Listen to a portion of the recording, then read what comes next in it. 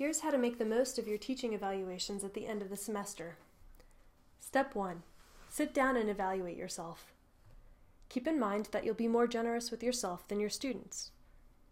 Compare your response to your student feedback. Are you roughly on the same page, or did you vary widely in your responses? Key in on those areas where your response was much different from your students. Step 2. See if you have enough responses. If less than half of your students responded, then your evaluations may not be representative of your students' experience. You can still get good information from the evaluations, just keep in mind that you tend to hear from students who feel strongly one way or another. You usually won't hear from the people who describe their experiences as average. As you read, keep feedback in perspective.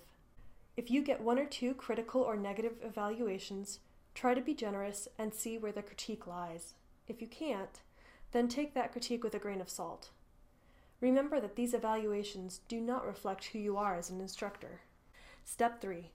Focus on quantifiable questions like, the instructor communicates well, where the student rates you on a scale of 1 to 5, 1 being never, 5 always.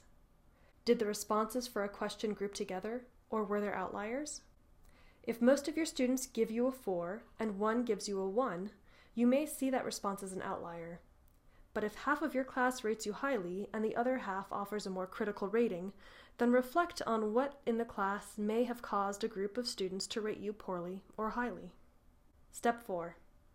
Take a look at the written comments. If you have a low rating on one of the quantifiable questions, you'll likely find the reason for the rating here. For example, if a majority of your students give you a sometimes rating on the question, the course was intellectually challenging, then the comments under, what did you like least about this course, may reveal that students felt that they had too much homework or that the papers assigned were boring. Step 5. Use the feedback to improve your teaching for next semester. If your students gave you negative feedback about a specific assignment, reconsider parts or all of the assignment. Consult with colleagues and advisors to revise assignments and come up with new ideas. Step 6. Use the evaluations and any changes that you make to write a reflection for your teaching portfolio. You can write about how you changed your teaching or restructured your class to respond to your students' feedback.